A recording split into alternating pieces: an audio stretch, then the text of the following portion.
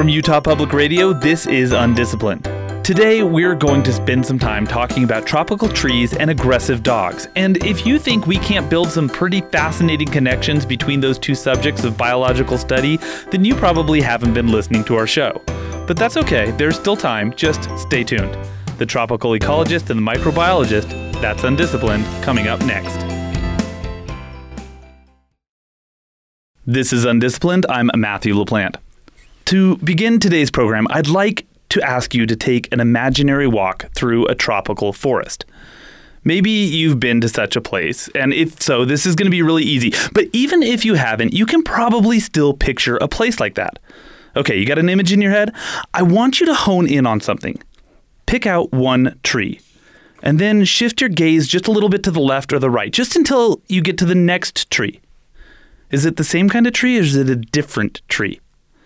Now, hold on to that answer, because I've got another question. Have you ever met a really, really nice pit bull? If you're a dog person, you probably know that pit bulls, even though they often have a really bad reputation, can be some of the sweetest, most even-tempered dogs in the world.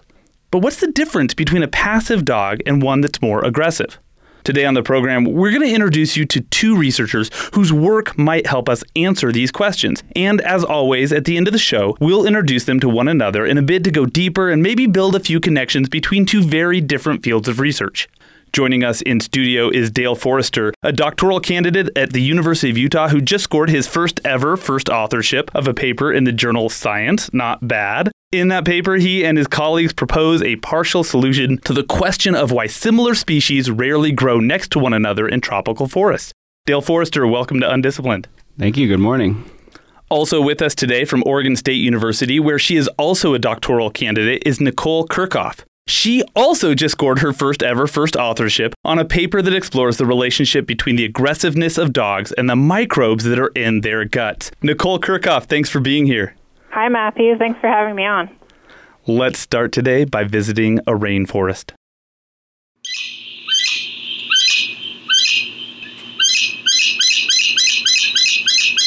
That is the sound of the gray-headed chacalaca, just one of many sounds you'd hear if you visited a rainforest in Panama, and that's where my first guest and his team went to try to answer a mystery of nature, the one I alluded to earlier in the program. Why is it that species that are similar don't grow close together in a tropical forest?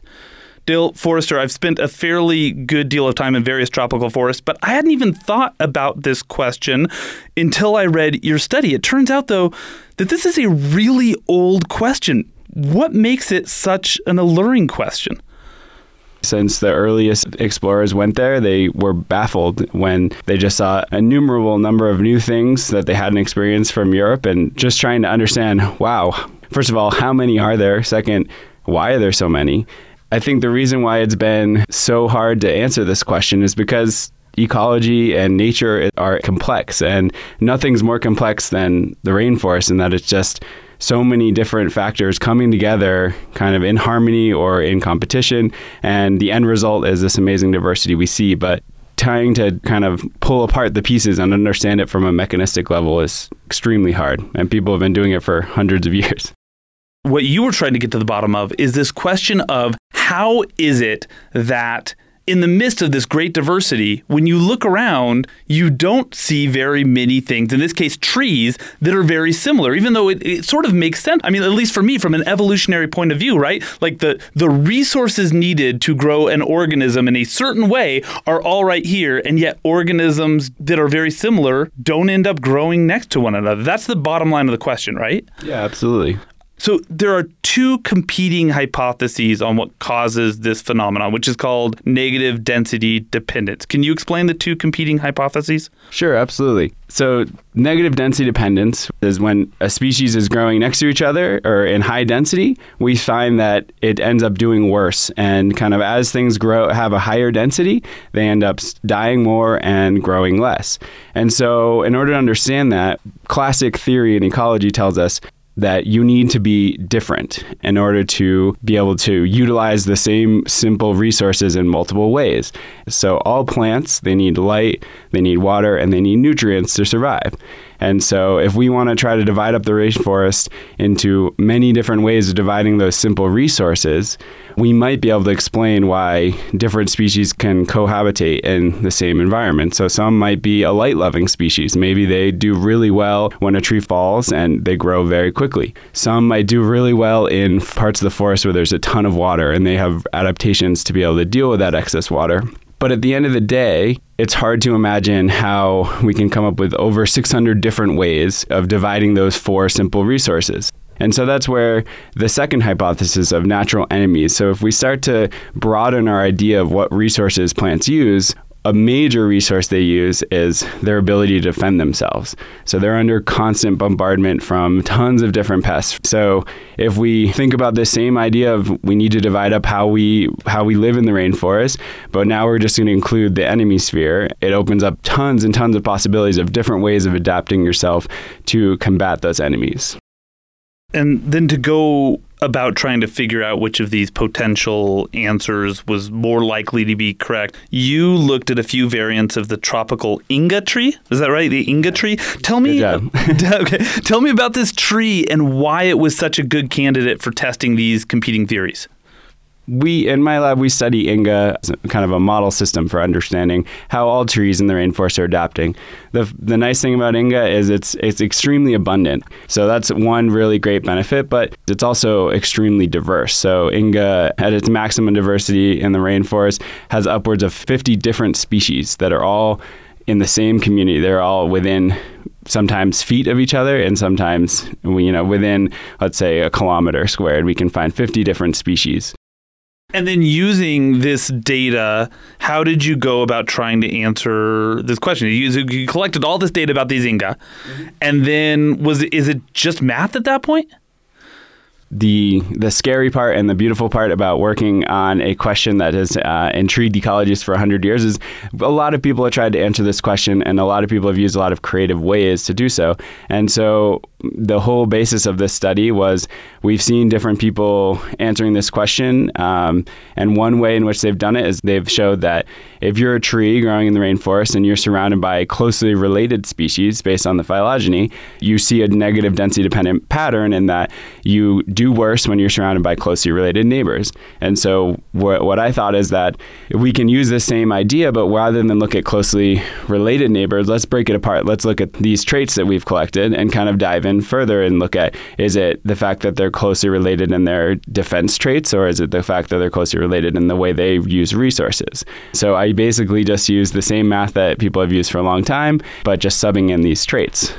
And what you came up with, what your conclusion is that it's maybe not the resources, it might be more the herbivores. Yeah, so when we looked at these different traits, we looked at 9 in total, 4 of which were resource acquisition traits, 5 of which were defense traits. We found that similarity in chemistry was a primary driver. So if you were a tree growing next to other congeners or closely related species that were similar in their chemistry, you tend to die more and grow less. And the other one we looked at was the herbivore space. So we spent many resource years in the rainforest collecting hundreds of different herbivores, and just trying to quantify how similar are 2 different species based on the community of herbivores that you find on them. And so are these 2 things, I assume these 2 things are related. The chemistry of the tree attracts the herbivores, right? And so if you have a lot of trees of a similar chemistry together, that's like a big breakfast buffet. Yeah, absolutely.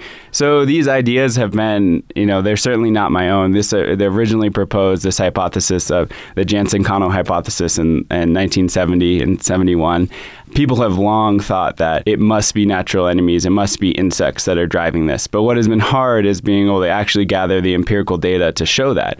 What I think was exciting about this study is that we have the data on herbivore similarity. We've gone out there and collected individual species of herbivores and many individuals of them, and we can show that these patterns are consistent with this long-held hypothesis. That's Dale Forrester, whose recent paper titled Herbivores as Drivers of Negative Density Dependence in Tropical Forest Saplings was just published in the journal Science. Dale, can you stick around for a bit and listen in as I chat with our next guest? Absolutely. Okay, let's talk about dogs. That, of course, is the epic and unmistakable introduction to George Clinton's Atomic Dog, which famously asks the question, why must I feel like that? Why must I chase the cat? Well, our next guest thinks that if you happen to be a dog, then aggression toward cats and other animals might not have anything to do with the dog in you. It might, in fact, have something to do with the microbes in you. Nicole Kirchhoff, this study floored me, and even though we've been learning a lot about the impact of gut microbes on all sorts of areas of our lives and the lives of other creatures, I never considered the potential of a relationship between gut flora and aggression. How did you even think to look for this? Yeah, so there's actually quite a lot of emerging evidence in the gut microbial field that gut microbes, so bacteria, fungi, viruses in your gastrointestinal tract, may be playing a role in some of the host behavior or certain affective disorders, for example, anxiety and depression. And so we kind of came together and considered how gut microbes might be playing a role in other affective disorders, for example, aggression in dogs. And we decided to take a look at aggression in dogs because it's such a wide-ranging issue that affects a lot of dogs and their human owners. So normally when you want to answer a research question, I feel like most people, they go instantly to the mice. Who was it in your team of researchers who went, you know what, we've got a humane society just down the street? I gather it was a humane society that you went to for help. It was an animal welfare organization, and that actually came about between a collaborator who's also an author on the paper, Dr. Monique Udell. She's an animal behaviorist, and she often works with canines, so dogs and wolves, and considers a lot how their behaviors come about.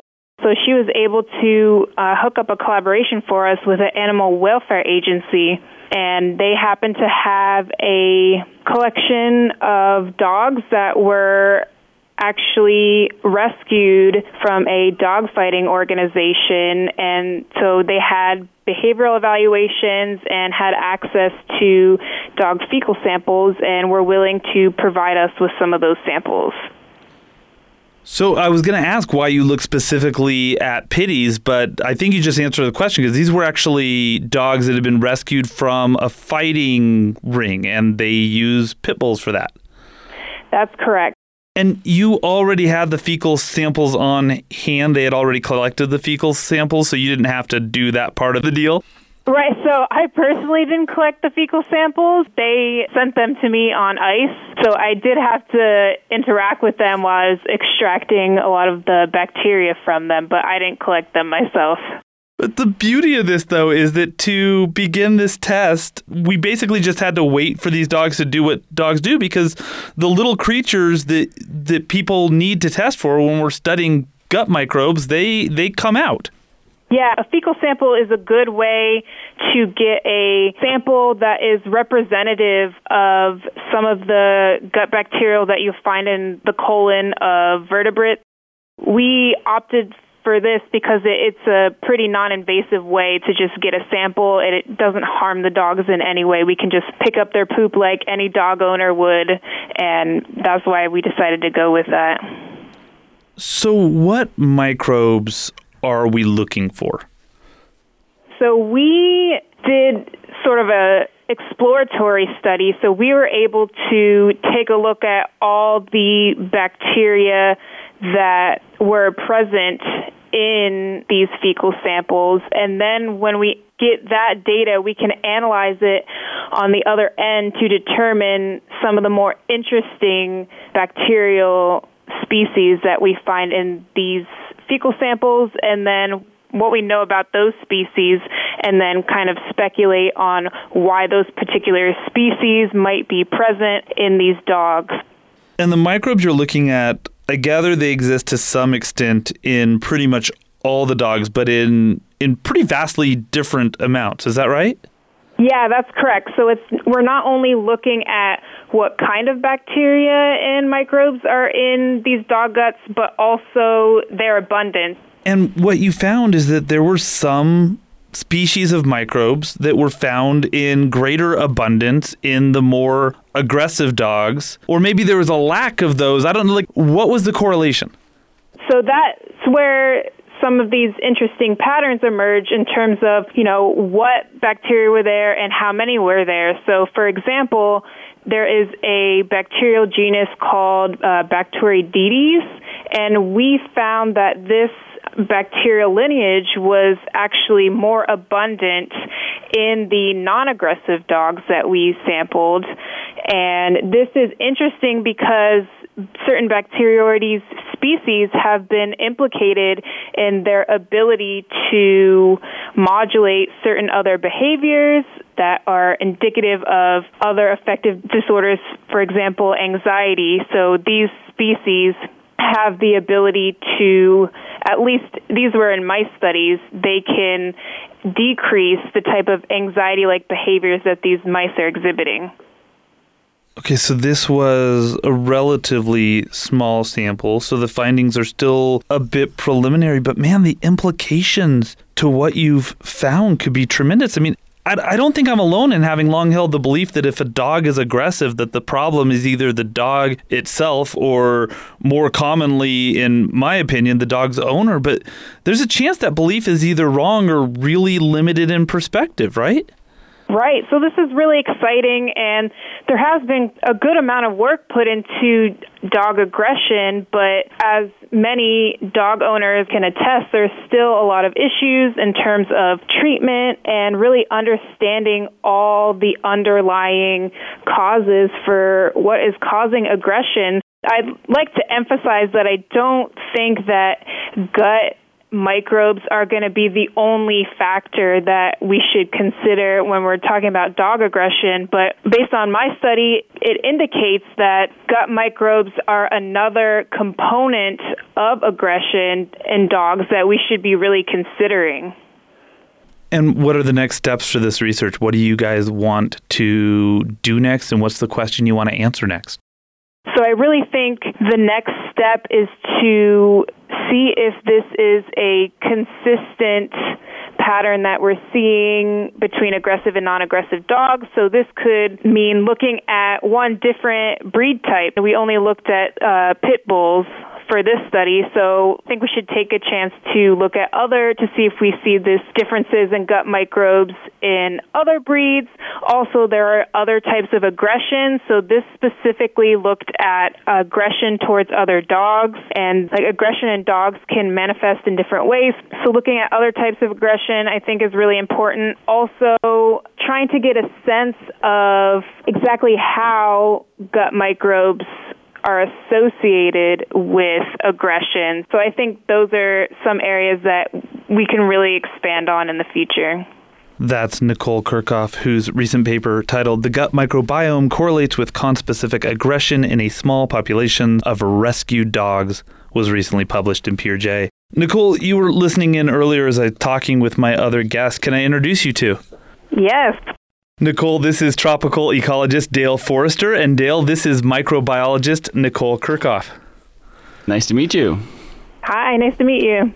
Maybe I can begin this conversation by mentioning again that both of you are recently coming off of your first authorships, and both of your studies have gotten quite a bit of attention.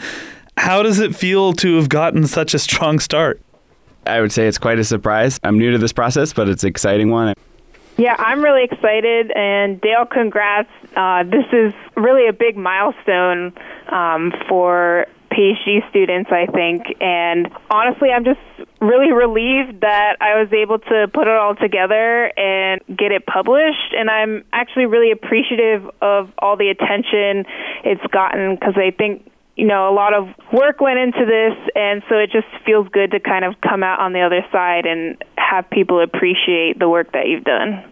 Absolutely. Do you guys worry a little bit that, I almost hate to say this, do you worry that you might have peaked? Definitely. I think Nicole has said it exactly right, that, it's a very long process, and at some point in the writing and in the study, it seems like there's no hope that you're going to get there. So now I guess this is a little bit more confident, so hopefully the next time it'll be easier. Maybe not. sometimes I worry that I've peaked, at least in public interest, because I think my paper specifically, it's about dogs, and folks are really interested in dogs. But I don't know, I think I'm confident that I think I can sort of push on and become even better at articulating my ideas and testing them. But yeah, in terms of recognition or, appreciation or acknowledgement, I do wonder, at what point that might end. Nicole, your study brings up all kinds of questions. I've been watching Dale here scribble feverishly while we were chatting. Dale, what did her study bring up for you? Did you have a question for? One thing I think both of our studies kind of get at is that it's a very complex world out there, and nothing acts in isolation. A dog is not just an individual species. It's a community made of tons of microbes and tons of things that it's interacting with. And so I really appreciated that about your study, and that it's kind of taking this kind of holistic community view almost. I was just curious, how you think these microbes have been acquired by these dogs. Is it something that over the long term we're talking, I think breeds have been selected for many, many years. And do you think that the microbes came along? Have they been evolving all this time with them? Or do you think this is something that, is acquired on a short time scale?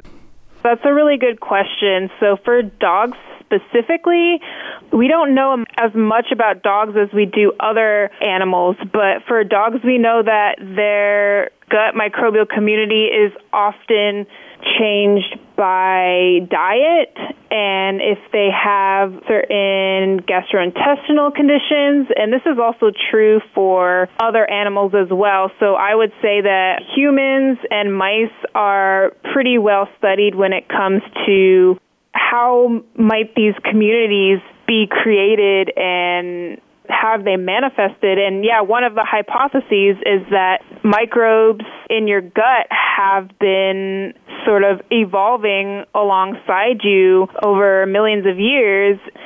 And there's also some work looking into, how are these bacteria transmitted? Is it a mother-to-child transmission?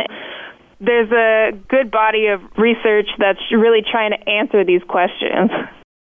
Density dependence isn't just a concept in the world of tropical forests. It's also at play in the endless world of microbes. And you were talking about all these factors that are at play. And I'm wondering, as I was chatting with Dale, if you were thinking, as I was, about the impact of density dependence on the community of microbes in the guts of these dogs that you've studied, in the guts of mice, and in the guts of us.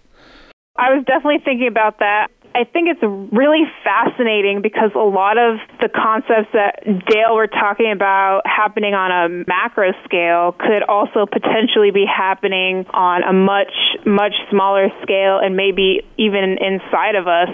I was just kind of curious if maybe there are certain exceptions to negative density dependence, at least in terms of forests or trees, or if this is a pretty ubiquitous phenomenon in the tree world. It's easiest to kind of go down the line of thought of a single species or group of species and understand what they're doing. And I think scientists have been doing that extremely well for a long time.